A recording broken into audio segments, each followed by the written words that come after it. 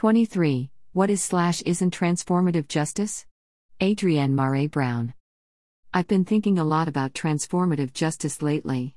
In the past few months, I've been to a couple of gatherings that I was really excited about, and then found myself disappointed, not because drama kicked up, which is inevitable, but because of how we as participants and organizers and people handled those dramas. Simultaneously, I've watched several public takedowns, call-outs, and other grievances take place on social and mainstream media. And I'm wondering if those of us with an intention of transforming the world have a common understanding of the kind of justice we want to practice, now and in the future. What we do now is find out someone or some group has done, or may have done, something out of alignment with our values. Some of the transgressions are small, saying something fucked up. Some are massive, false identity, sexual assault. We then tear that person or group to shreds in a way that reaffirms our values. When we are satisfied that that person or group is destroyed, we move on. Or sometimes we just move on because the next scandal has arrived. I'm not above this behavior. I laugh at the memes and like the apoplectic statuses. I feel better about myself because I'm on the right side of history, or at least the news cycle. But I also wonder, is this what we're here for? To cultivate a fear-based adherence to reductive common values? What can this lead to in an imperfect world full of sloppy, complex humans? Is it possible we will call each other out until there's no one left beside us? I've had tons of conversations with people who, in these moments of public flaying, avoid stepping up on the side of complexity or curiosity because in the back of our minds is the shared unspoken question, when will y'all come for me? The places I'm drawn to in movement espouse a desire for transformative justice practices that go all the way to the root of the problem and generate solutions and healing there, such that the conditions that create injustice are transformed. And yet, we don't really know how to do it. We call it transformative justice when we're throwing knives and insults, exposing each other's worst mistakes, reducing each other to moments of failure. We call it holding each other accountable. I'm tired of it. I see it everywhere I turn. When the response to mistakes, failures, and misunderstandings is emotional, psychological, economic, and physical punishment, we breed a culture of fear, secrecy, and isolation.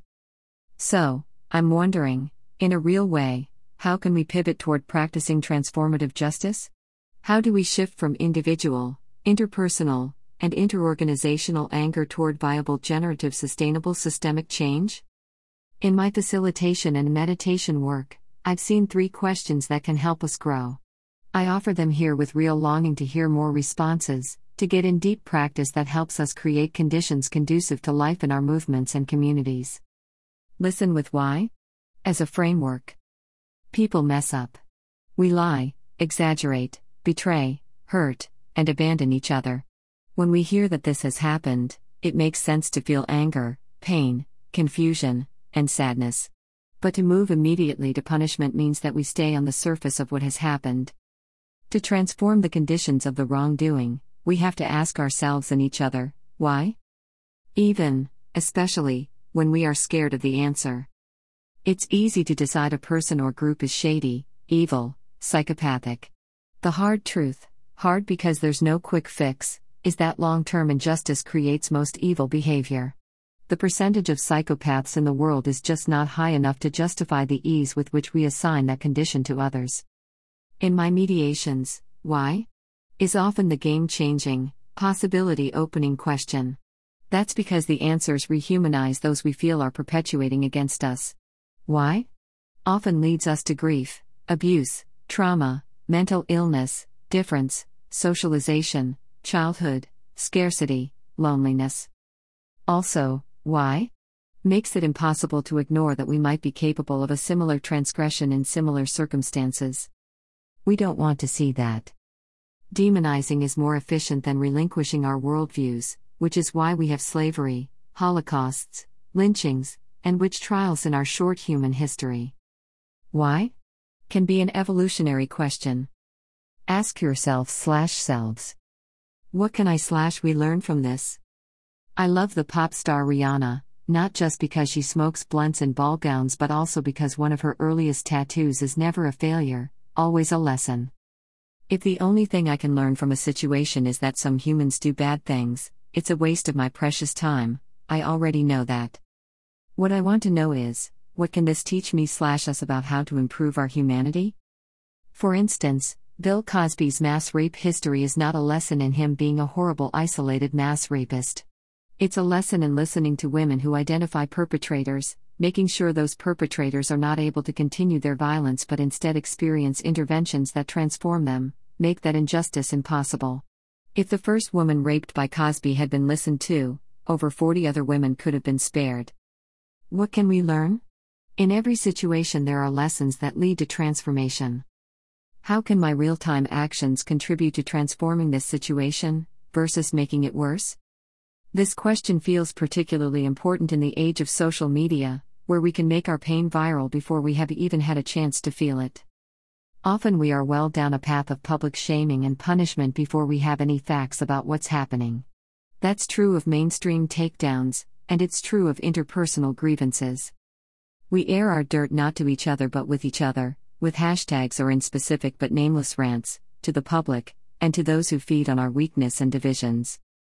We make it less likely to find room for mediation and transformation. We make less of ourselves. Again, there are times when that kind of calling out is the only option, particularly with those of great privilege who are not within our reach. But if you have each other's phone numbers, or are within 2 degrees of social media connection, and particularly if you are in the small percentage of humans trying to change the world, you actually have access to transformative justice in real time. Get mediation support, think of the community, move toward justice. Real time is slower than social media time, where everything feels urgent.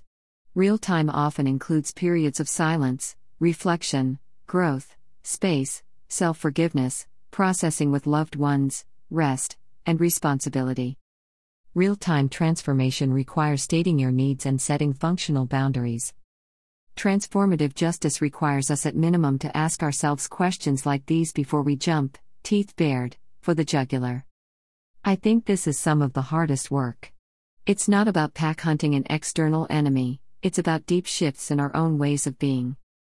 But if we want to create a world in which conflict and trauma aren't the center of our collective existence, we have to practice something new, ask different questions, access again our curiosity about each other as a species. And so much more. I want us to do better. I want to feel like we are responsible for each other's transformation. Not the transformation from vibrant flawed humans to bits of ash, but rather the transformation from broken people and communities to whole ones. I believe transformative justice could yield deeper trust, resilience, and interdependence. All these mass and intimate punishments keep us small and fragile. And right now, our movements and the people within them need to be massive and complex and strong. I want to hear what y'all think and what you're practicing in the spirit of transformative justice. Toward wholeness and evolution, loves. Part 4. What did we dream then? What do we know now? Movement histories and futures. 24. Our hearts are beating together. A conversation with some TJ old heads. Adrian Cole, Yeleni Dream, Alexis Pauline Gums, and Jenna Peters Golden, A. Harris Dixon and Leah Lakshmi Piepsna Samarasinha. When we first started envisioning this anthology, one of the most important things we wanted to include was interviews with people who'd been involved in transformative justice back in the day in the late 1990s and early to mid-2000s. There were so many foundational community accountability projects from those days that were disappearing from common knowledge because they were from the MySpace generation. A lot of their Web 1.0 websites had gone offline, or they were never online in the first place. In the course of putting this book together, the Old Heads convo kept getting shoved to the bottom of our agenda. When we finally finished editing our email and sent it out, we realized that the proper archiving of community accountability work done from the late 1990s to 2010s is a huge project, one that deserves an archive of its own. Instead, we present to you the learning we received from 4 people in an hour-and-a-half-long conversation. Speaking from their experiences in transformative justice collective work in the early 2000s in Durham, Philadelphia, and Brooklyn, their words map some of what we dreamed then, how far we've come today, and the future we are creating out of our biggest hopes, mistakes, and learning by doing. A. Harris, TJ is in a really different place now than when a lot of us were doing it, in ways that can be awesome, in ways that can be, from my perspective, challenging. I would love for y'all to talk about the projects you have been involved in, some of which are still continuing, some of which are not. If you have any major lessons or takeaways when you look back to that time, what are they? Yeleni, I worked with the Safe Outside the System collective of the Audre Lorde Project in Brooklyn, New York. We were looking at community safety and responsibility, as well as community defense, which necessitated us to also be engaged in transformative justice practices. I've been informally a part of several different TJ processes within political and artistic communities, in some of which the person doing harm was not able to take accountability, and other processes they were able to transform. Jenna, I was part of a group called the Philly Stands Up Collective from around 2007 until around 2015. Our collective also sometimes worked with a sibling collective, Philly's Pissed, who supports survivors. Philly Stands Up worked with people who perpetrated harm, mostly sexual assault and intimate partner abuse in queer and radical and kind of like punk communities. That took the shape of us facilitating accountability processes, and also doing some writing and resource development, and some popular education stuff, and, especially around 2010 to 2011, getting a lot more connected to prison abolition work happening in Philadelphia and the United States. Since Philly Stands Up wound down by 2015, we're still kind of a loose collective of comrades who meet and work on projects together. All of us individually are called on pretty regularly to participate in processes, working with survivors and/or people who perpetrate harm to seek accountability and transformation, steadily since then. As well as getting, I'm sure many of you experience this too, getting a lot of calls and asks from people all over the country, or Canada and beyond, around how do we build our own local TJ projects. Which is always like an interesting little scan of what are some of the things happening. And yeah, my takeaways are like, I don't know, a millionfold. Maybe one or two kind of bubbling up for me right now are, like, we talk a lot about survivor-centered, healing-focused accountability processes. And what does it look like for there to be healing for people who are harmed in accountability processes that are working to transform behaviors of a perpetrator as well as a community? And, infinite microscopic questions of trying that, and moments feeling like it works, and a ton of moments feeling like it doesn't work, or like those things don't fit together, and feeling stuck, and sometimes motivated around that question. Another takeaway that's maybe more uplifting is that in the moments that I, or our collectives or communities, have felt the most alive is when there's different sectoral anti-violence work or transformative justice work linked up in a kind of coordinated way. And so in Philadelphia right now, based on a Supreme Court ruling from a couple years ago, where they found it unconstitutional for people in Pennsylvania who were sentenced to die incarcerated, life without parole sentences as juveniles, as unconstitutional. So, right now in Philadelphia, we're experiencing this incredible moment where people who have been in prison for 20, 30, 40 years, since they were teenagers, are quickly getting resentenced, and coming home, like, weeks or months later. And that's amazing. And creating so many moments of also working with a lot of groups that identify as victim support groups, in communities where people who were harmed by the acts of violence that people went to prison for are still in community, or attend the same place of worship with each other's families. And I think that we're unlocking lots of new moments and places of stuckness and opportunity and questions, and it's like, when things cannot just be like, only when intimate partner violence happens, or only when street-based harm happens, or only when this other piece of violence happens, that we can all really figure out what are we networking, cause every little sector and every little community has a different perspective and major wisdom working on this. That's definitely when I see the strength spreading. Even in moments of major stuckness and confusion and pain. So, that's definitely a lot of big stuff happening. Adrian, I was involved in this work in Philadelphia, through Philly's Pissed. I was a member from the very start in 2005 until about 2009. But for the last decade, I've been doing work organizing with incarcerated trans people, as part of an inside/outside collective. And working on HIV criminalization as an issue. Certainly, the way that I think about the work I'm involved in now has been profoundly affected by the things that I learned through organizing around community responses to harm. Alexis, I moved to Durham, North Carolina, in 2004, and became part of an organization called Spirit House. And, in 2006, in response to the Douglas Cross rape case, Spirit House was one of the founding organizations, and I was one of the founding individuals, of Ubuntu, which was a women of color survivor-led coalition to end gendered violence through sustaining transformative love. With Ebony Noel Golden, I was initial co-chair of the artistic response team. And that is a defining, incredible experience of my life, and one way that I would describe it from here is that it was a time when, in response to a really public crisis in our community, and repetitive crisis in the media that criminalizes us, and a crisis via social media and the internet where those of us speaking out individually were getting death threats, many organizations and people realized how much our unresolved trauma from living in a society that perpetuates gendered and sexual violence intersected with everything that we cared about. Our overt work for racial justice, environmental and economic justice was underlaid with this unresolved trauma of the impact of sexual violence on all of us. It was a powerful moment of organizing and recognition. There were some beautiful awareness-raising campaigns and public direct actions and political education curricula and organizational transformations that happened, and then, I'm not really great at remembering years, except years leading up to 1982 in regards to Black feminist publications.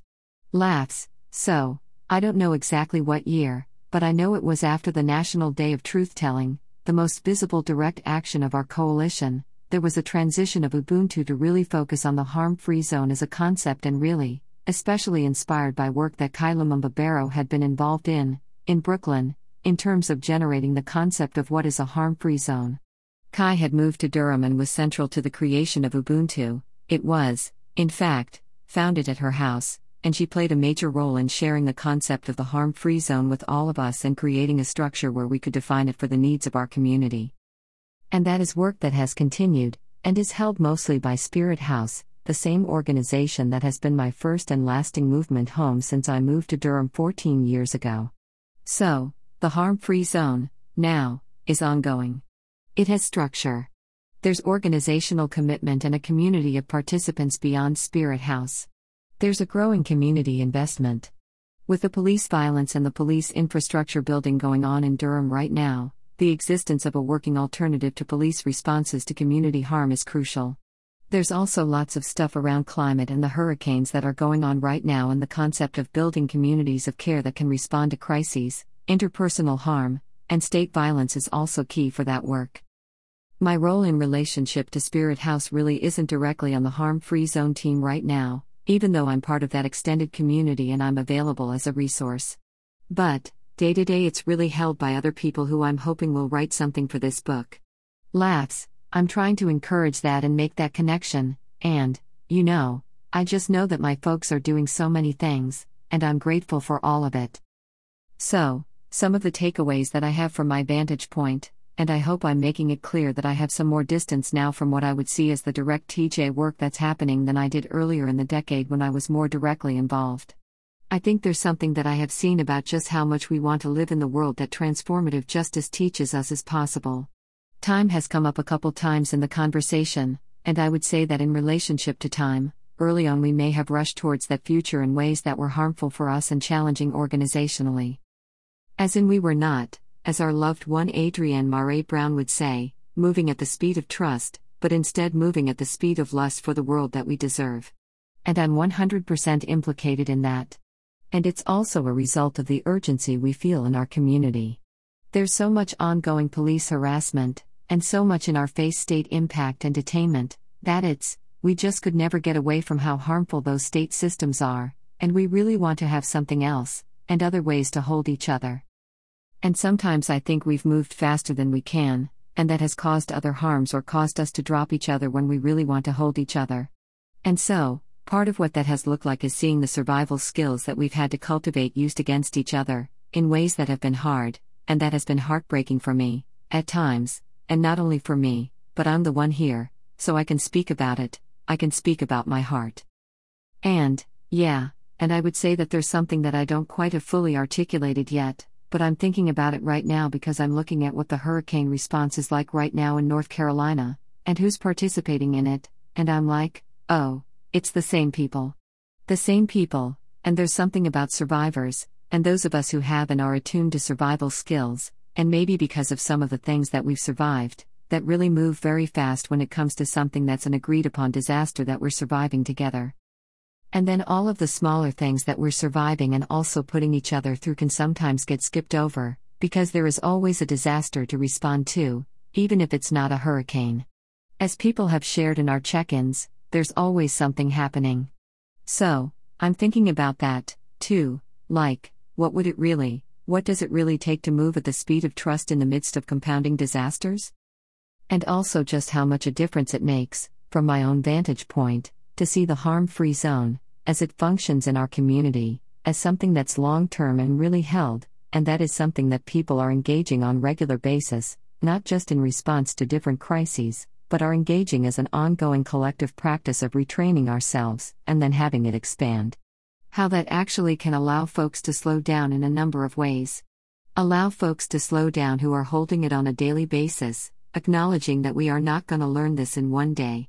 Or, even through our response to one conflict. This is something that we're committed to for our whole lives, and that we're committed to intergenerationally. But also, I'm learning what it means for people to be able to also have different roles. So, for me, for example, as a person who knows that there is a harm-free zone happening, and that there are harm-free zone gatherings that are regular, and that there's a way for me to participate in that, that's not in the drop everything way that I once was relating to this work. At the beginning for me it was always a response to emergency, and I wasn't as aware of my specific skills and gifts in relationship to the gifts of those around me. It was not necessarily something that I knew that I could be playing different roles in building for the rest of my life. It felt very all or nothing. I was either working on this all day or abandoning my community. Now I see it in a more expansive way and I trust my community more.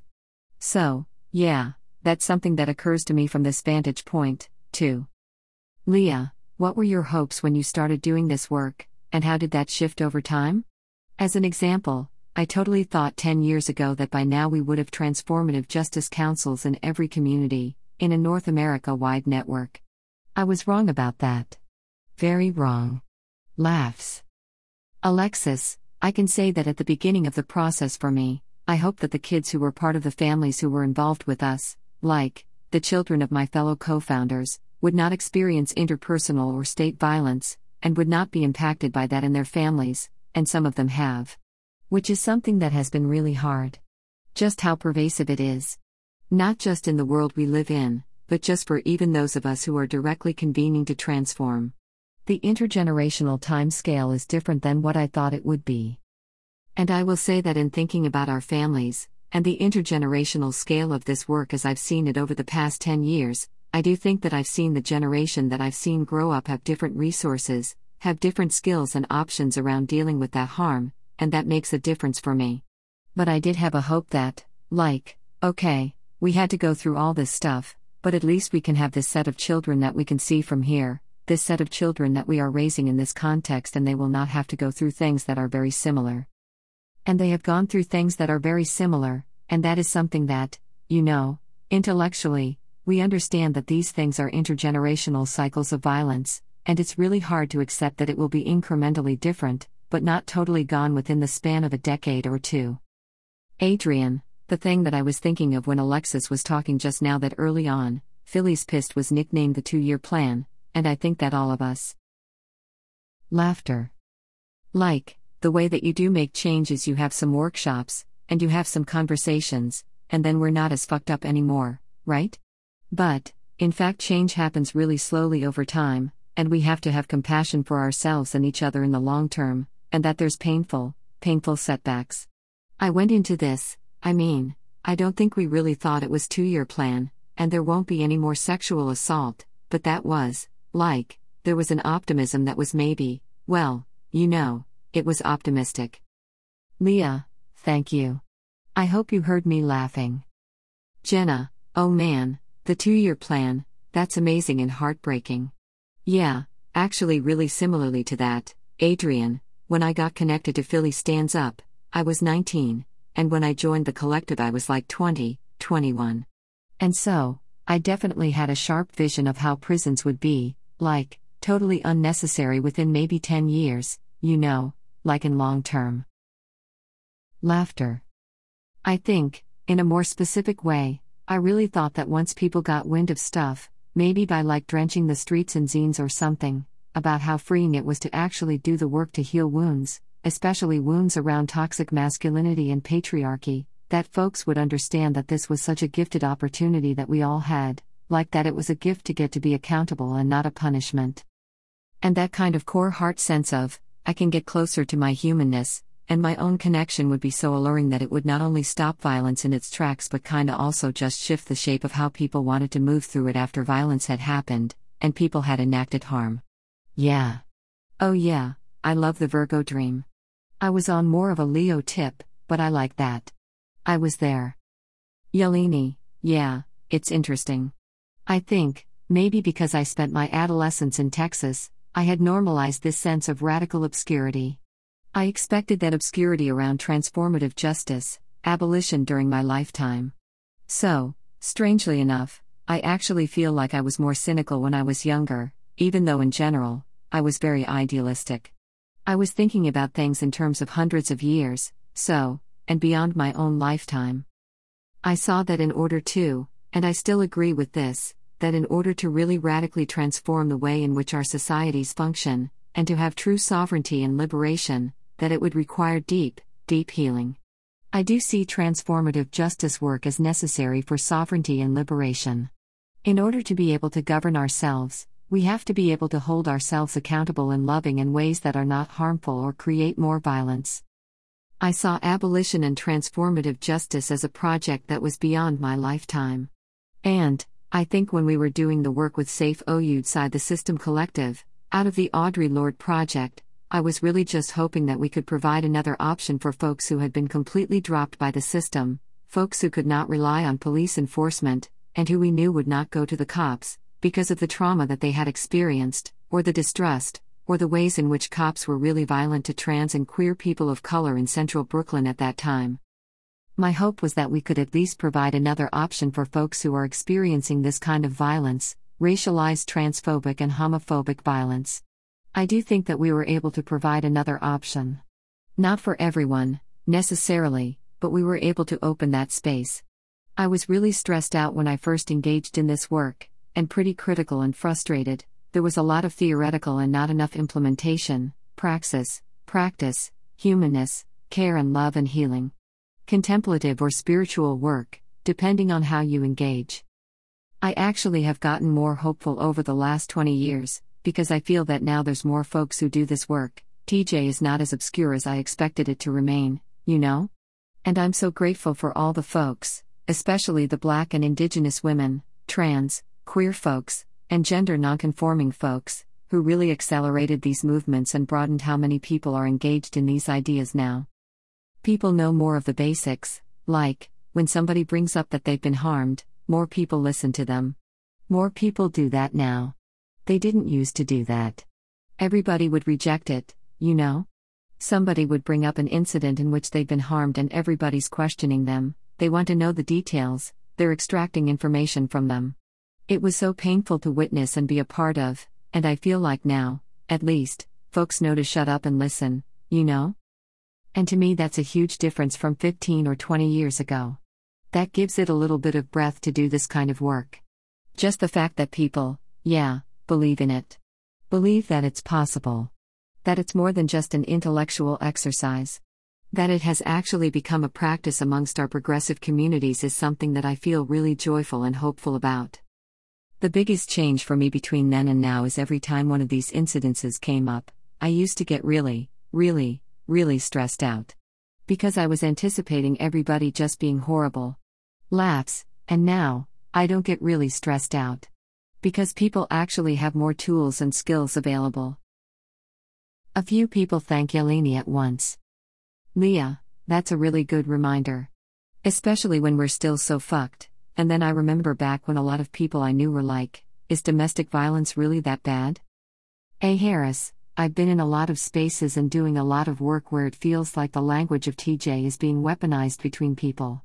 You're not TJ enough, you're not abolitionist enough, and you know, the 25-year-old self who started this work in 2005, who talked to people over and over again and no one understood it, doesn't understand how it's become that, right? And so, I get really curious about the passage of time, and how y'all think about it connected to TJ. Like, what changed? Would the work that you started work during these times? Opportunities? Challenges? Like, we're in a different time, and I'm trying to touch it, feel it, get it. And I need y'all's help. Yalini, I think it's kind of like the way I talk about some yoga, which is the residue of the residue of the residue of what people stole from the ancestors. I feel like that sometimes with TJ, because I think people are just getting glimpses of it on social media, and haven't necessarily been in deep practice. We get the residue of the core ideas that end up being, as you framed, A. Harris, weaponized against folks. So, I definitely have heard the critiques of TJ work being this almost Christian forgiveness, what's it called, apologist, frame. And I think that's because folks are engaging with the residue of what people understand as transformative justice, versus the idea of it being survivor-centered healing, as Jenna articulated earlier. Alexis, yeah, I was just inspired by that. I was thinking also about the role of social media, and I was thinking to myself, like, would we have been as hungry to gather in person around these things if it had been a time period where we could have had some proxy of that on the internet?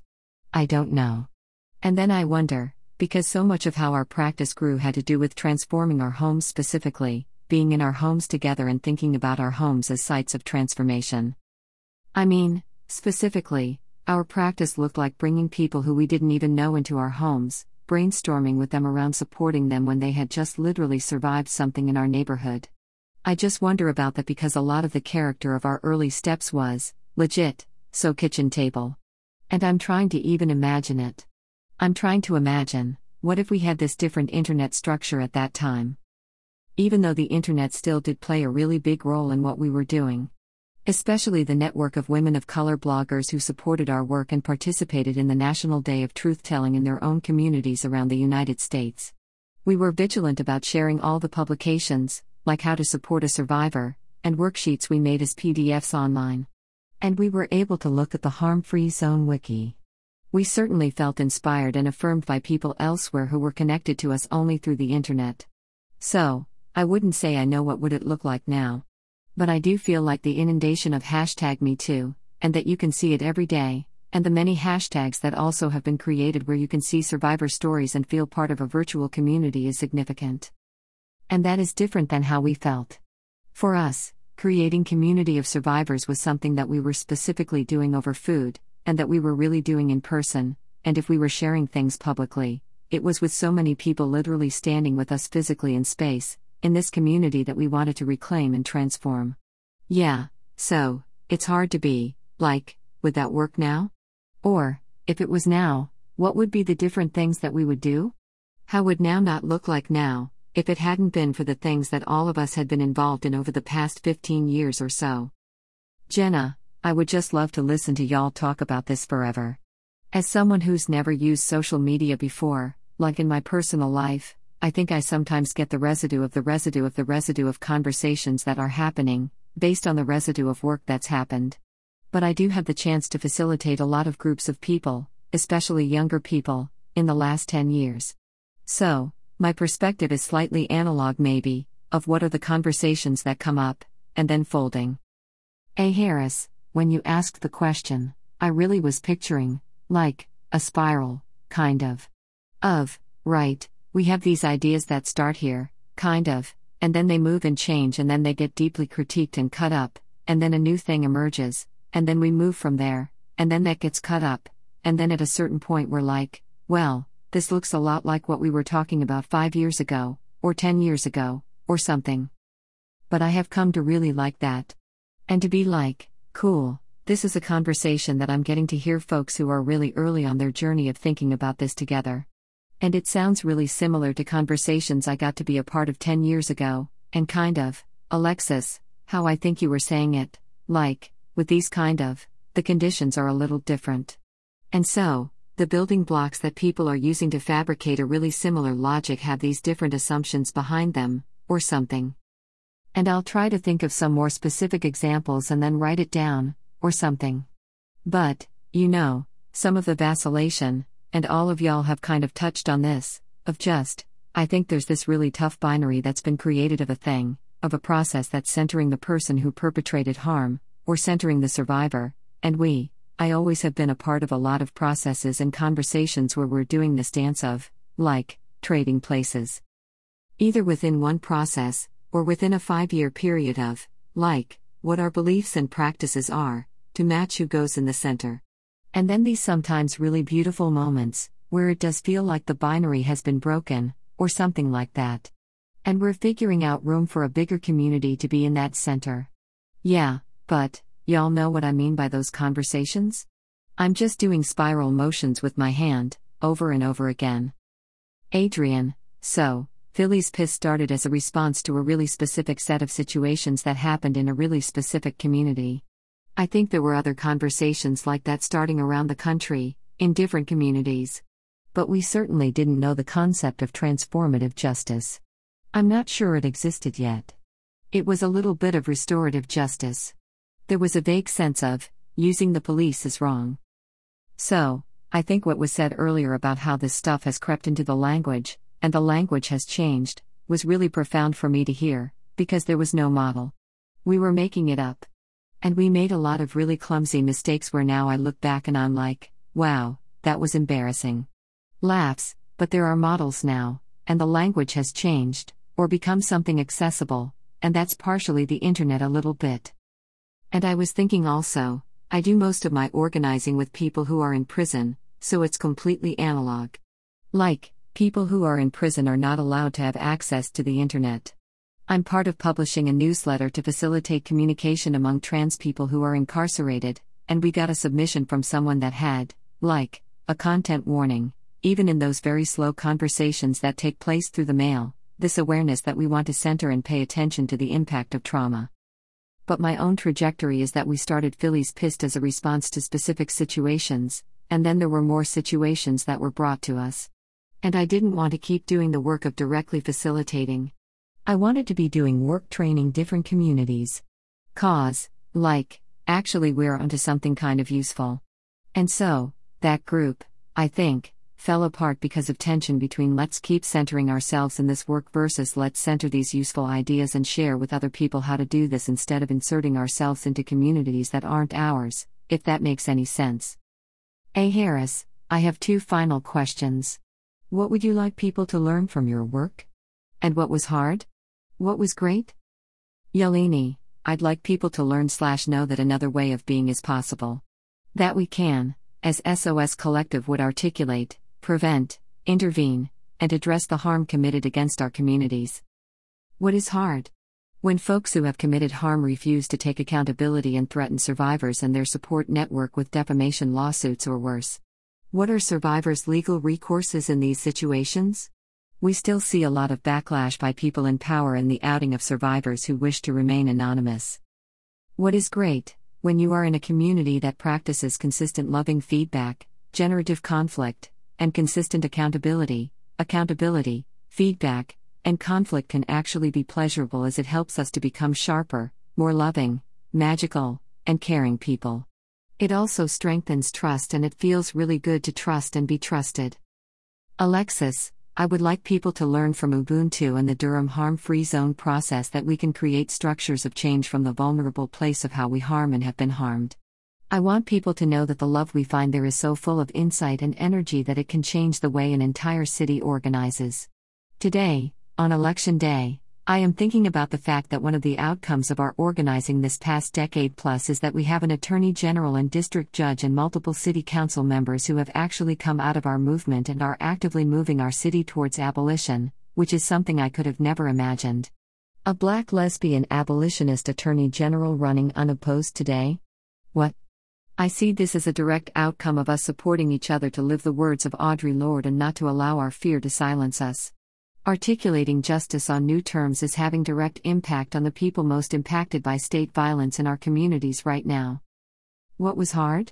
It was hard to stay with each other when we acted out our harmful survival skills on each other. It was hard to navigate violence and harm in relationships that had been core building blocks of our movement towards each other. When the households that housed our movements harmed each other and fell apart, including mine. What was great? It was great to open our homes and our arms to each other. It is great to see the generational impact and to be in each other's lives in meaningful ways. It is great to be part of a place so committed to love and so effing brave. #Durham Forever.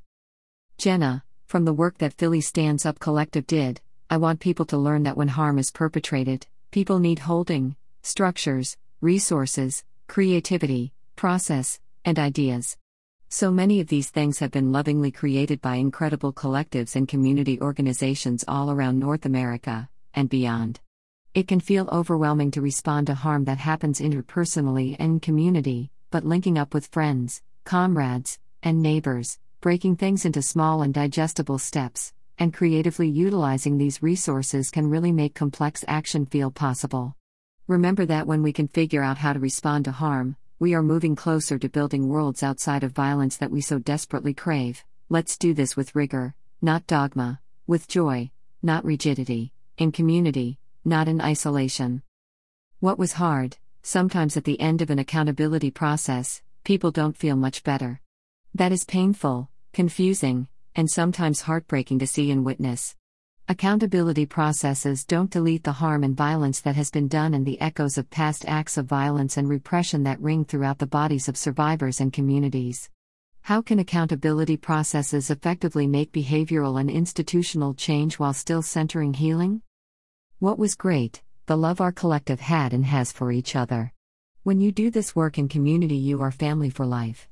This love, support, and connection ripples out of just our small collective and connects us to comrades all over the world doing this work. Our hearts are beating together. 25. Every mistake I've ever made. An interview with Shira Hassan. Leah Lakshmi Piepsna Samarasena. Shira Hassan is a notorious badass in transformative justice work. A former adult ally and co-director of the Young Women's Empowerment Project, Shira got involved in 2002 and remained in leadership alongside the young people who ran the project until 2014, when UEP closed. UEP is, to this day, one of the only nonprofit organizations led by sex working and street economy involved youth that has ever existed. Shira has been thinking about and practicing TJ for decades. In 2014, she founded Just Practice, a training collaboration inviting people to learn about transformative justice by practicing it. Shira has a huge amount of on-the-ground experience and good sense. In October 2018, over a lush tourist meal, I asked her some questions about the current and future state of transformative justice. Shira, we have a lot of good politics around TJ right now. What we need now is good practice, and we need people to feel safe to make mistakes. We've created a politics of purity around transformative justice that's making it really difficult for people to just try things. It's setting up this feeling that we can't make mistakes. But the truth is that every single mistake moves us forward, and that all the conflict that we have is a resource for our next spot, and we have to really figure out how to give ourselves the space to make mistakes. We've created a culture where we're so afraid to make mistakes that we can't practice, because, who would want to? A purity politic happens when we think that transformative justice has a formula that you're supposed to follow every single time. And when people hear about processes that are happening that don't mirror what they think is the right way, they have the privilege of critiquing that practice, even if that practice is working for people. Even if that practice really does match the broader philosophy and goals of transformative justice, it just may not. You may just be hung up on a detail that really doesn't have to work in that moment. I feel a lot like it's suggested ingredients in a recipe. There's a lot of components that are part of transformative justice practice. And there are definitely things that should not be. But each time we sit down to do the work, we're going to pull different things from our toolbox. It's not always going to be a circle. It's not always going to be a freaking 3-year-long community accountability process. Leah, thank God. Shira, thank God. But, it can be something else that uses similar ingredients. And then what we have is purity politics coming in and saying, no, it's supposed to be this plus this plus this plus that, or it's not transformative justice. It's not the right way to do things. You hear people calling out processes that are going well to the people who are involved with them. I saw something play out maybe a year and a half ago, where someone who I happen to know had no experience practicing community accountability heard about a process that a friend of mine was doing, where everyone had agreed to do a circle with someone who had caused sexual violence. It was a completely transparent and agreed upon process that everyone wanted. This person with zero experience, who had a really amazing analysis around TJ, and talked about TJ all the time on the internet, had tons and tons of followers, went hard to be like, you can't have an accountability circle with a sexual predator in the space with the survivor. That is 101, TJ 101. The survivor and the predator should not be in the same space. And seriously ranted at the process, which was working, to the point where the survivor then started to question, am I being harmed? Are the people who are holding my process harming me?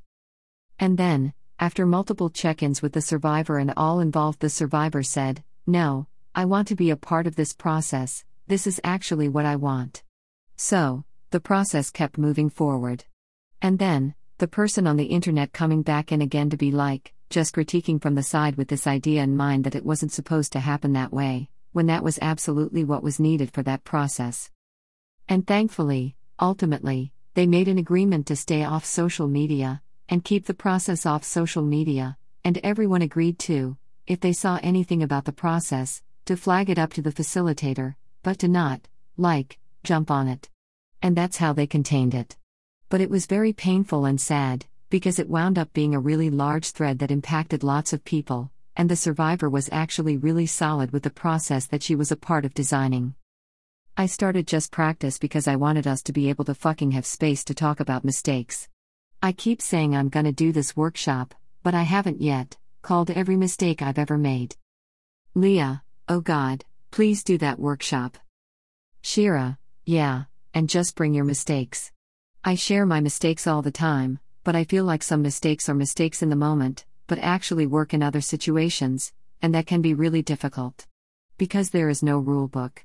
And then, I think, the other thing around mistakes is we need to admit that we're in learning, and if we can stay students, that we can get so much further than saying we're experts. The truth is, there are no experts in this. It doesn't matter how long you've been practicing. The reason we say it's a practice is because you have to keep fucking practicing, and you're gonna make mistakes. There is no expert level, you don't get there. Leah, you work with radical social work students around how to bring TJ principles into that work when you're supposed to be a mandated reporter, if somebody discloses abuse? Shira, harm reduction has created an opportunity for social workers to stay radical in their practice of social work. So many radical people get into social work because they're already doing the work of being a resource or a support in their community, and the letters from the social work degree makes the work sustainable. So, how do we have the conversations about holding to our radical politic when social work makes us complicit with the state so often? I don't actually think TJ can be practiced in social work, because so much social work is inherently complicit with the state. And that is the difference between TJ and restorative justice, that TJ is inherently outside the state. I think we can use the values of TJ to guide our practice. And, we can turn to RJ, restorative justice, practices, which can be really useful for social workers, who are already complicit with the state. So there's no risk of co-opting the TJ movement, because we can reach for RJ. A lot of what we talk about is when to reach for RJ because it reduces harm in that system. And then how do we hold our larger values so that we are not in conflict with the radical practice that brought us to social work, but instead trying to figure out how to stay sustainable in the work, while holding the value of not being complicit with the state. The dilemma with mandated reporting is that we have mass sexual abuse, and we have mass childhood sexual abuse. And what makes sense is a mass system to address it. And the truth of that mass system is that it doubles down on the violence. And it doubles down on the harm. And the other truth is that we don't have an alternative to it. And so, the problem is that we want to stop what's happening to children, and we want to stop sexual violence. And we're in these roles where the solution is supposed to be making a report. And that report is supposed to make a change that's measurable in someone's life, towards safety. And so much of what we see is that does not happen, or it increases the risk. So then you have this tension of I don't believe in activating the state, but I'm witnessing horrific violence, and I need to take an action that doesn't lead to violence against me as the worker, and that doesn't increase the violence against the people who are being harmed, and so now I'm in this conflict because I don't believe in being complicit with the state, and this is the only solution that I have going, and I need to sit with how I resolve this effectively, but the truth is that there is no effective resolution for that tension. That tension exists because it's a giant-ass problem that we need more creativity around, and we need that tension to keep us creative. If we were looking at that from just a purity politic point, it would just be never participate in mandated reporting. And that keeps people practicing underground the solutions, because it keeps them at higher risk for losing their jobs, because if they're not reporting, then they're very high risk for losing their jobs. And if they are reporting, then they're at very high risk for losing their community, and really what they're trying to figure out how to do is end sexual violence. Leah, and the beat goes on. Shira laughs, and the beat goes on. Leah, thank you for breaking that down, Shira. There are a lot of armchair anarchists who would be like, don't report, man. But that leaves out the massive numbers of kids who are being sexually abused, and the person who's just like, I can't not make the fucking call, so how do I harm reduce that, and if they stay here, they could die? And the People's Court of Insight, Women of Color Against Violence is not gonna roll up in a bloodmobile and fix things and have a guillotine, it's not gonna happen. Shira, one thing I'd like us to do more of is have realistic conversations with survivors about what a TJ process can and can't do. I think that another place that this politic has led us is to the idea that TJ can somehow undo a harm, or that the harm can somehow be healed, and that really, unfortunately, those of us who are survivors know that it's an ongoing lifelong process, and what I want a community accountability process to do is set everyone up for the best possible healing, and set everyone up for the best possible transformation. But what I think we do is sell it as something that undoes harm. Leah, it's like if you can go back to before colonialism through TJ. Shira, yeah, and this idea, I think, really sells survivors a bill of goods, and it also sets practitioners up to hold, can you undo my experience of sexual violence? Can you help me reverse the clock so it feels like this never happened?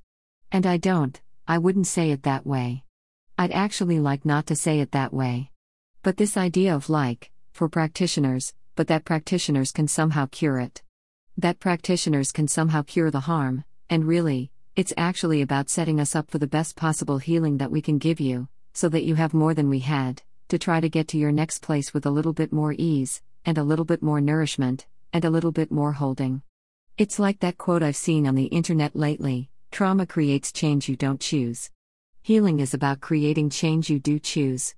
That's, I feel like, what we can offer in a community accountability process, the beginning of healing and a feeling of the power being back in your hands.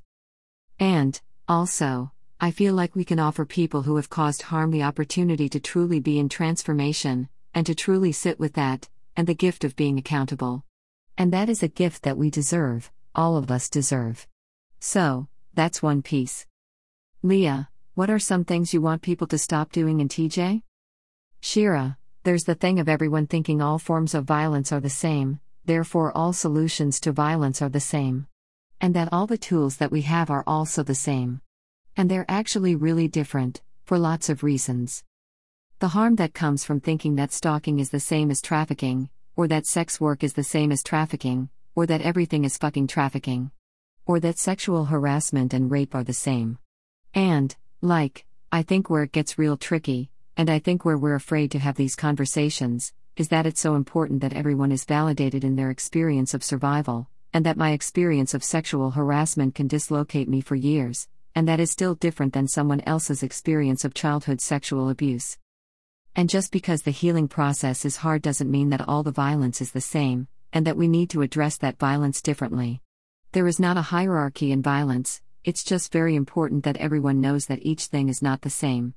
I hear a lot of lumping all sexual violence, or all gender-based violence, and that all of it needs a transformative justice process, and I don't know. There are different things that work for different things.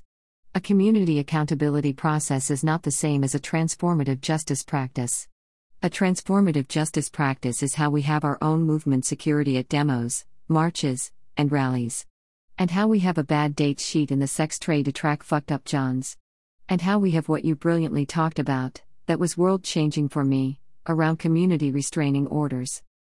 Those are so different than a community accountability process, which is a long-term transformative piece that involves lots of people working specifically on one thing that happened between two people. And then we have circles, which, now we're circling for everything, and circles are really ineffective for certain things. Leah, like with organized crime, I don't know if a CA process is gonna work. Shira, a CA process not only would not work, but would increase danger. When the power differential is, you can't have a community accountability process with your abusive boss in a nonprofit. The power differential is too wide. We can use transformative justice practices in those examples. And we can think about restorative justice, and the ways it is helpfully complicit with the state in order to reduce harm from the state in certain instances. And then there's mediation, which, everyone thinks a community accountability process is mediation. Or, not everyone, but it's a common misconception that we can somehow mediate an experience of sexual violence. Actually, mediation may never have anything to do with it. Mediation is a very specific skill set that I don't have. I do know lots of great mediators. And that's really great for interpersonal conflict. That can be really useful with your abusive boss in a nonprofit. Leah, where do you want the movement to go? What do you want us to be doing at this moment in time and over the next 4 years? Shira, I really want us to move into deep practice. I want us to be students of each other and students of the movement, and students of violence, and students of healing. And I want us to come humble with all of our shit. And figure out what we've tried that works, what we know we can offer, where each of us have a place in this, and where we don't. Where do we need to step back? Are you someone who jumps in at every fight? Are you someone who's completely conflict avoidant? Maybe that's not community accountability facilitation. Maybe that's another, really valuable style of transformative justice practice that you can help us get to. Who are you in this movement? I want us to be students of ourselves, and to really just sit with all of the possibilities around how we can participate that don't require us to be in the center. People feel like they need to be holding a 5-year process, or they don't have enough experience and they're on the sidelines. Leah laughs. 10 5-year processes. Shira, yeah, and I feel pretty sure that most of us have something to contribute, and that we need to be students of what that contribution is. Because we need so many more brains, and so many more minds, and so many more hands on this. There's probably a less ableist way to say that. Laughs, everyone's labor, we need everyone's labor. Not just femme labor, not just women of color labor, not just trans people of color labor. We need everyone's hard work, and we need everyone to be students in this moment. So, that's where I want us to go. And I want us to document those things. Not document them for political analysis purposes, but give me your top 10. What is your top 10 most useful things that you've tried? And, tell me, was it specific to your city or your neighborhood? So that we could just start having compilations of the best 10 that worked in whatever intersection. Because this has to stay organic. Someone asked me recently about scaling this work, and I don't want it scaled. And I think that's another politic critique, is that transformative justice can't be scaled. We know that TJ can't be scaled because we know what scaling looks like. It looks like RJ, we've got that. And so, what we need is for as many organic pockets of people who are practicing the work to start documenting it.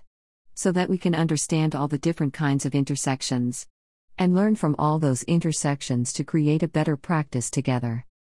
Leah, we are in a period of heightened state repression, and we're also in a time where some people are like, okay, this is it, this is really the revolution, let's make the systems we need. We're already seeing with SESTA, Stop Enabling Sex Traffickers Act, and FOSTA, Fight Online Sex Trafficking Act, the ways in which sex workers have kept themselves safe becoming criminalized. Do you have thoughts about how we continue to be in those organic pockets of people doing TJ in a time where so much of the work we're doing is being repressed? Shira, well, I think that's part of why I don't want it to scale. Because I want us to keep a close conversation around it, and I want what works in our community to be smooth enough and practiced enough that even if they repress me, they can't repress what we built. So, I think, part of it is that. And I think, another part of it is we need all the practices. Leah, you come from a strong harm reduction background, which I don't think is true of everybody who does TJ/CA work, and you bring that to your TJ work. Can you speak more about that connection and how it works for you? Shira, harm reduction, for me, is such an organic part of my work, that of course it's a part of TJ, and an organic part of me and staying alive. For me, harm reduction is about surviving, and about figuring out how I can, the moment where I can have the most self-determination over whatever the circumstances that I'm in. And the moment where I can have the most impact in whatever my situation is. I can look for the best possible outcome for something really horrific that happened, and to try to figure out how do I stay self-determined through the whole piece. The gift that harm reduction has given me has been to be able to really mean self-determination, and to view things on a spectrum and a continuum, and to think about how to hold all of the truths of all of the things that are happening, and to be able to sit with the beautiful mess. TJ is nothing if not sitting with the beautiful mess. And that's what harm reduction is. That's what harm reduction taught me. I say this a lot in my workshops. If I wasn't the originator of Kill Your Rapist as a slogan, I certainly tried damn hard to act like I was. I put that shit on everything that I had. I sharpied it on my backpack, on my t-shirts, on the bathroom wall. I chalked it everywhere I could. I am a firm believer in the sentiment Kill Your Rapist. And I think that you can be a firm believer in Kill Your Rapist, and still practice transformative justice and community accountability. And that's another tension that has to exist. And, I think the other truth is who's doing the killing, in terms of, this is why Survived and Punished is so necessary. Because Leah, those are people who actually killed their rapists. Shira, these are people who have fought back, and when women of color fight back, the targeting increases and the state violence increases, and what TJ is trying to do is reduce the harm from state violence and to come up with other solutions. Leah, is there anything else that you want future generations to know? Shira, all any one of us who started trying to do TJ was ever talking about was the reality of our lives. And transformative justice has to embrace all the intersections of who we are in a real way, and that's why we need so many people to try shit. I just want people to try shit. Just try something. Write down what worked. Write down what didn't work. And let's just keep moving on. Let's just keep going and collecting it. 26. Be humble. An interview with Mariame Kaba. By A. Harris Dixon and Leah Piepzna Samarasinha. It is challenging to describe Mariame Kaba's impact on transformative justice in a way that does justice to her work and intellect, which are both genius and foundational. Mariame is the founder and director of Project NIA, a grassroots organization with a vision to end youth incarceration, and has co-founded more organizations than can be easily counted, including the Chicago Freedom School, the Chicago Task Force on Violence Against Girls and Young Women, the Chicago Alliance to Free Marissa Alexander, and the Rogers Park Young Women's Action Team, YWAT, as well as Survived and Punished. She is a constant force for innovative, rigorous, and life-saving transformative justice thought and practice. A. Harris and Leah interviewed her in October 2018. A. Harris, how did you get involved with transformative justice work? Mariame, really, I fell into the work. I was called into the work because of one particular situation that occurred about 15 years ago. A friend of mine was assaulted by an acquaintance. My friend wanted to figure out a way to address the assault without bringing in the police or going through the system. It wasn't something I was calling transformative justice. I was just how are we gonna resolve this problem? And I just basically created a small team around her, brought in other friends, and we began to talk with her. What's possible here? What would you like? What's the outcome you want to reach? And actually, we were able to come to a resolution that was a good one for her. So, my first kind of foray into doing this work was actually a good one. It worked out, And I didn't know what I was doing, and I didn't have a plan or any sort of map to guide me at all. I just had my common sense, and my experiences. I had already been doing anti-violence work for a decade before that. So, I had already been doing work on the crisis line, I'd already been doing work on both an anti-rape and domestic violence line. I had been 40-hour trained, I had other things that I could rely on, to kind of try to figure out how to intervene in violence, not just from an interpersonal sense but a structural sense as well. When that happened, other people who were in my community heard what happened in my friend's case, and then began to ask me to help other people within our broader community when some things happened. I have never advertised that I do processes. It wasn't until later that I had language that what I was doing was even a transformative justice process. A. Harris, people have the benefit of the experience that a lot of us have put in, and many of us, we didn't have the opportunity to go to the Just Practice 3-day training when we started, right? So, what's your opinion on training? I'd love to hear your thoughts on that, as someone who's doing a lot of training right now. Miriam, I'm actually hoping not to do more training. One of the reasons we decided to do training was because it was born out of necessity. I was going to move back to New York. I had been living in Chicago for over 20 years. When I was in Chicago, me and Shira were basically two of the people who got called for almost every potential issue that arose that people thought needed a process. When I knew I was leaving, I started talking to Shira about a year before the time that I was moving, and I said to her, you know, when shit goes down, you refer people to me, I refer people to you, but now that I'm leaving the city, you'll be the only one here, and you're going to get many more referrals. So, we were like, we've got to have more people. How are we going to do that? Shira already had Just Practice as her consultancy. So, we then created the Just Practice Collaborative, which had 2 layers to it. One layer was to actually build a group of folks as a cohort that would be trained to be able to at least have the skills, and more importantly, to have each other, but to be Chicago specific on that. And the second layer was that we would work more together, Shira and myself, to do more intensive mentorship of a small group of people who would basically run the Just Practice Collaborative in Chicago.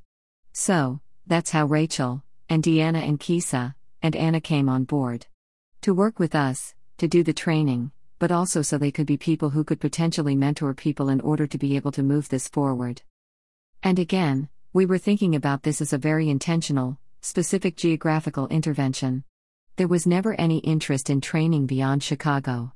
That was not the goal. We were also, very much at the beginning, saying, this is going to be a time-limited thing. I'm doing it for a year or 2, and then that's going to be it. Then I'm leaving. That's the point. To leave something behind, to leave some capacity. Allow people to take some of this on themselves. And when we started, Shira and I were like, if we could train enough people to where we have 5 people we could refer people to, this would be a massive success. And we've done that. But what happened when we put out the call for training? This is like an internet age. Shit, we posted on our Facebook pages. We didn't even do a big marketing push. We literally posted it on Twitter and on my Facebook page, because Shira was not even on Facebook anymore. From there, we got people who wanted to come from literally all around the country, and Canada. And we were like, wait a minute. That wasn't what we were trying to do, but given that there's hunger and desire for people who need a workshop and training space, then we'll open it up on a limited basis to more people. We ended up doing these mini-series to try to build a local base of folks. And I just want to add one more thing that Shira would add, which is that part of this was that we had prepped for years before that, before doing the Just Practice Collaborative. We were doing one-off trainings in Chicago, so we had a group of people in mind to invite to this new, second 202 level stuff. They'd already gone to a CA 101. They'd already gone to the Carceral Feminism 101 and Abolition 101 workshops we'd been running.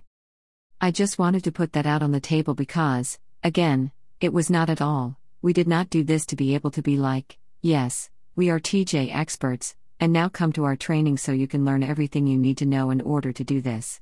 We are both organizers. We had an organizing strategy for what we wanted to do in Chicago with this work. Leah, I appreciate you laying out both what you did as an organizing strategy and the specific dynamic of those are the 2 people who know what they're doing. Let's work them to death. Laughter, I'm really intrigued by you saying, I want to stop doing trainings, and I'm curious what you think should be happening instead. Miriam, I don't think this is a work that is about experts. I want this work to be work that anyone and everyone who wants to try to do it does. And I don't want people to feel like this is work that you have to get some certification in order to be able to do. I don't want to contribute to that.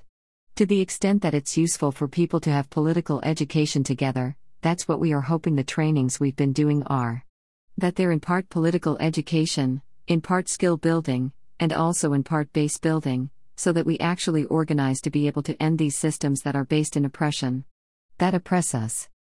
So, that's why.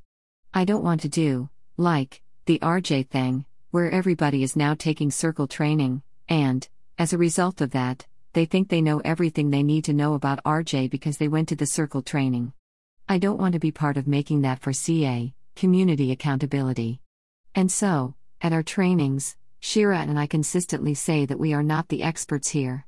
We are going to share what we've learned from hard-earned actual experience. And we really hope that you remember that this is so context specific. If there's anything that's true about CA, it is that it's so specific to where you are, who you're working with, what is the harm, all that stuff.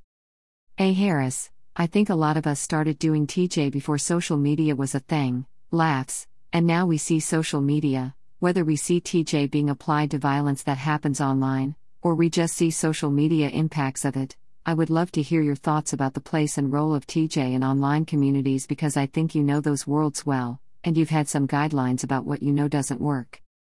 Miriam, I pretty much hate a lot of social media. I use it as a tool, but I'm not a fan of the way it can flatten people and can flatten issues, and sometimes allows people to remain anonymous in very harmful ways. That said, I've actually tried to think through with other people what are some potential guidelines that we might agree to, some rules of the road around engagement on social media if you're doing community accountability work and transformative justice work. It's a tool for disseminating information about harm, for sure. It's become that. You see people who've posted about their experiences in open letters. You see people posting about their experiences on their Facebook pages. Some of those interactions have thousands of people responding and commenting and putting in their 2 cents. Whether those people know anybody involved or not, it allows people to have an opinion. And so, in that way, it is like the interactive equivalent of the bathroom wall. You know, where people put, like, so-and-so is a rapist, and then you'd come to the bathroom and then there'd be a bunch of comments under that, like, you know, what is this about? Or girl, I see you. This is the equivalent. Except that the bathroom wall was seen by 10 people, and now millions of people could see your bathroom. Leah, and the FBI. Miriam, yes. And the state, and everybody else can see all the stuff happening in real time. And that can be empowering for some people, because it allows them to exert some power to maybe try to force or coerce somebody to respond to what has happened, in a way that they probably couldn't before, especially if there was a power differential there. And, so, all that stuff is going on and is true, and on its face, I think it appears that it could be a positive development in leveling the power differential, because now you have a way to speak back to somebody you don't have access to in other ways. So, that appears that it could be a positive thing. But sometimes social media also has become a tool to actually harm people.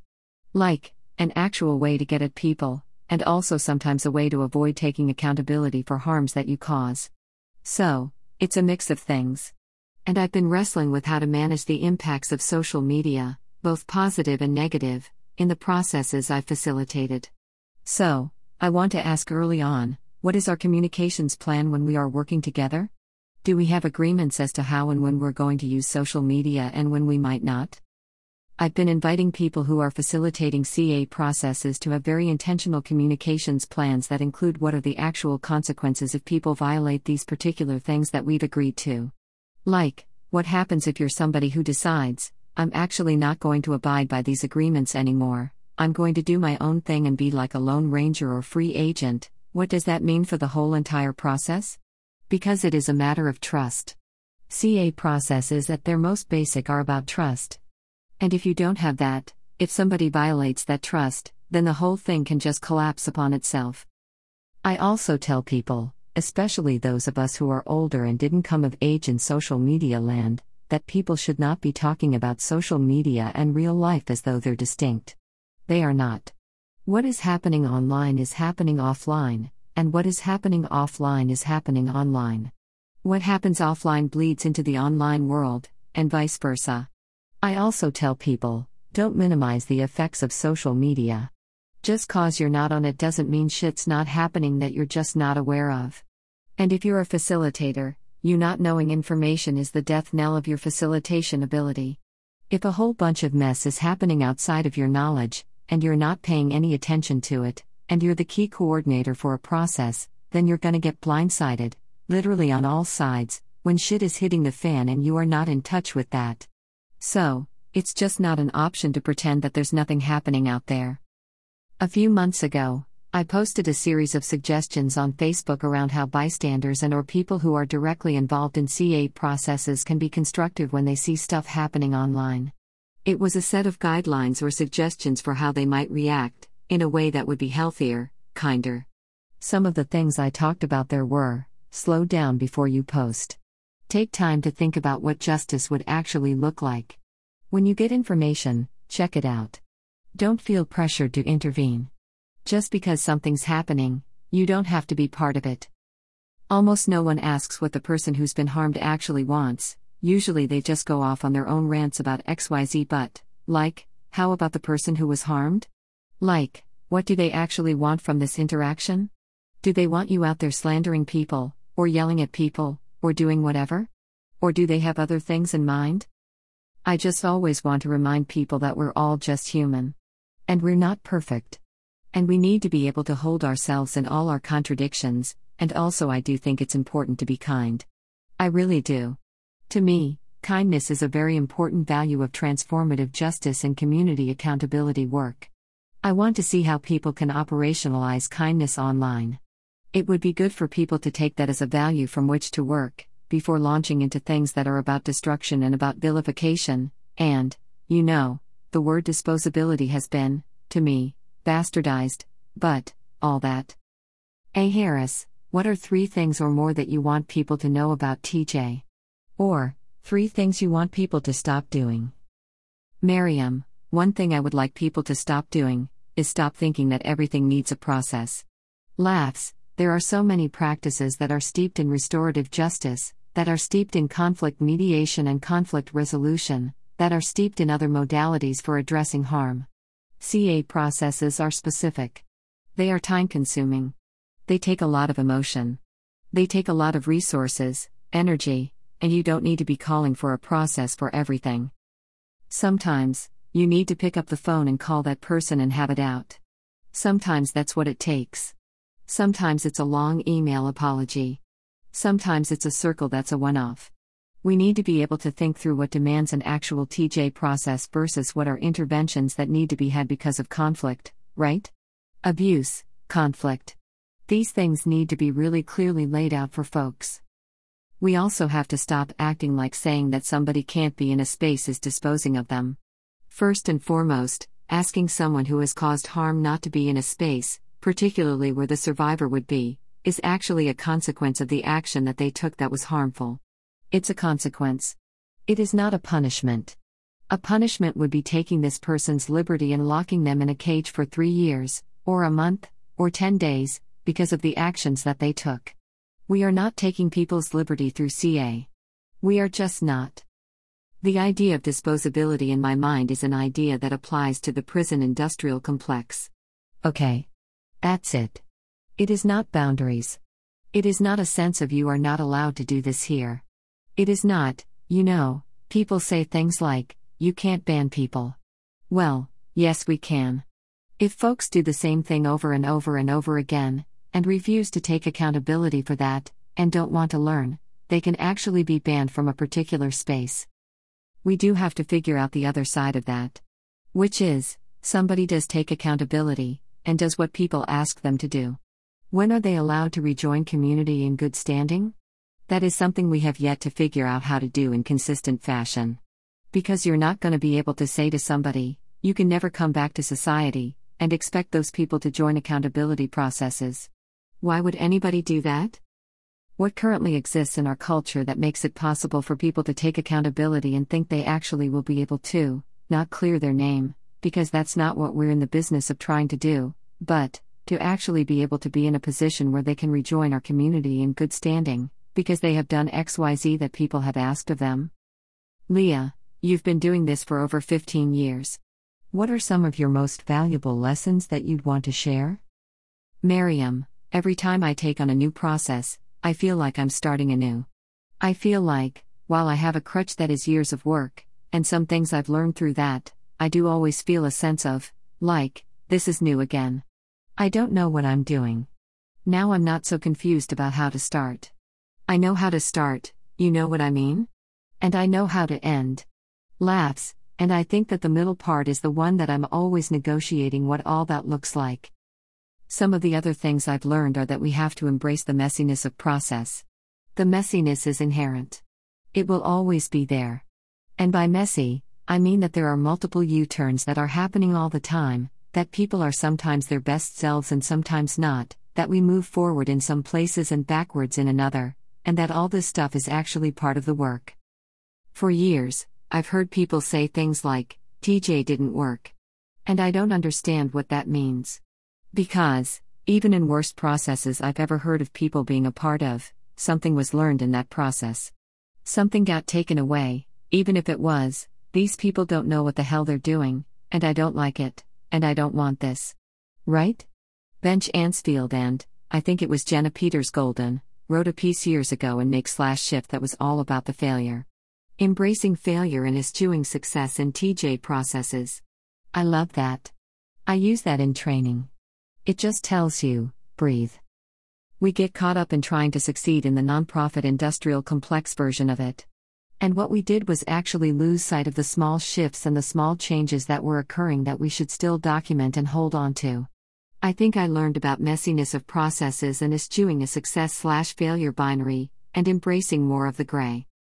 I've never posited TJ as, quote, the antidote to the PIC, prison industrial complex.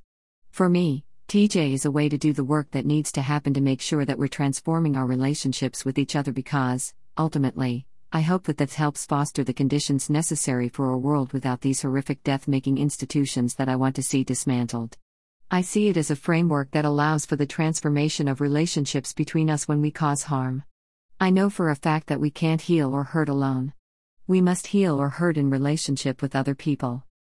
Every time you want to talk about the why, and you want to talk about the reason we need to do it is for all these things, right? The how is always that thing that we get stuck on. Over the years, I've gotten really distressed about the attempt to say that RJ is the alternative to the PIC or TJ is the alternative to the PIC. No, it's not actually the alternative. It isn't at all. It is an ideology, a framework, a political vision, a practice. All those things are true, and it's simply a way to shift and transform our relationships to allow us to build the conditions under which we will no longer need prisons and surveillance and policing, and all these other things that are part of the PIC that we, as abolitionists, want to dismantle. Part of the problem of positing a, quote, alternative to the PIC is that it is impossible. What is the alternative to oppression? Do you know what I mean? Think about that, as an institution. What is the alternative to exploitation? Yes, we don't want to exploit people. That's the alternative. But that's not an institution. Plus, the other thing about the alternative language is that it sets up this weird binary, whereby you now have the PIC as it stands, this horrific set of forces, institutions, etc. Ideas that are death-making. And now I have to come up with the alternative to that system. Part of the problem with the prison, for example, is that it treats harms uniformly. We want to get away from that. So we get trapped in the notion of holding on to all these things and saying, now we gotta have something else. Well, something different or the opposite of. That's not how this shit works at all. So I would like people to stop thinking and offering and positing TJ as, quote, the alternative to the PIC. It is not. That is not what it is. And we would all be better off if we just did not think about it in that way. A. Harris, what have you noticed that's changed in your practice over time? Miriam, one thing is that more people want to do processes. It's the popularization of the work we've done. That people now, they think they know what TJ/CA is, and they want it. In terms of changes in the landscape, I've seen that. I started off thinking I would get better, that I would become expert at the work if I practiced enough. I would, have some shit down pat. And it turns out, no, I'm still making mistakes. I'm still having to clean up my own messes. I'm still having to clean up messes that other people have made. I've stopped trying to achieve mastery. And, if you know me as a person, people will know that that's very hard for me. A. Harris, I've been thinking a lot about how this work changes us. And I think I was noticing it in the ways that I connect to other people who've been in TJ for a while. There's a tenderness that I connect with folks with. So, how has the work transformed you? What has happened inside of you in doing this work? Miriam, it is absolutely true that I am more empathetic as a result of doing this work. I'm more empathetic and I'm much more patient. Before I started doing this work, I would say that I had empathy for various people, but I don't think I was an empathetic person. I've also gotten much less judgmental. It is absolutely true that people who harm people were also harmed. I know people sometimes don't want to hear that. I know that makes people mad, people feel like that's an excuse, whatever. But I, with every fiber of my being, the both slash and harm and survivorship really sits with me all the time. 'Cause there's not one person I've worked with who harmed other people that was not also deeply and profoundly harmed themselves in some other context. So, it just makes me much more patient, it makes me much more empathetic, and it just gives me the real understanding that we have to live with the complexity of how harm plays itself out in ourselves, in our community, and in our world. A. Harris, there's a lot of folks who hate their process. Or, the process fails. When a process has, quote unquote, failed, are there things that you think about if people are asking you to help them with their process that is not going well? Miriam, well, I'm surprised at how few people actually have goals set before they launched into anything. Like, I don't understand how you cannot have goals. Laughs, I see so much of the problem of failed processes having to do with not actually having any goals, or that the goals themselves were set in a way that was absolutely unachievable from the beginning. Like, you would not be able to actually meet the goals. And it should be limited goals, because that's all you can do. For example, transformation is not a realistic goal within a process. It is a realistic goal within a lifetime. I also think a lot about timing as a major contributor to failure. When are you having this process? Are you having this process while the crisis is actually still ongoing in a very severe way? This is not a good time. Crisis intervention is its own thing, okay? It is not process time when you're in crisis intervention mode. Another thing is people who never ever assess their own capacity to hold this shit down. I mean, if you're gonna do this, it's gonna take a while. You're going to be putting in a lot of energy. You aren't going to get paid. Critically important. Laughs, there will be no money coming to you. It's not a job. Those are things that I see happening in the processes that I'm getting called into last minute to fix. And I'm like, this can't be fixed, y'all have so much water under the bridge, don't call me now. It's way too late. Leah, if someone is brand new to attempting any kind of CA/TJ thing, what are some hot tips, where you're just like, don't do that, or no, this will happen? Miriam, I think it goes back to the point that I made, which is, self-assessment is key. Ask yourself a few questions before you jump in. Critically important. I think that people should figure out what the end is before you start. Things are going to change all along the way, but I like to know, when I take on a process, what I think the end is going to look like.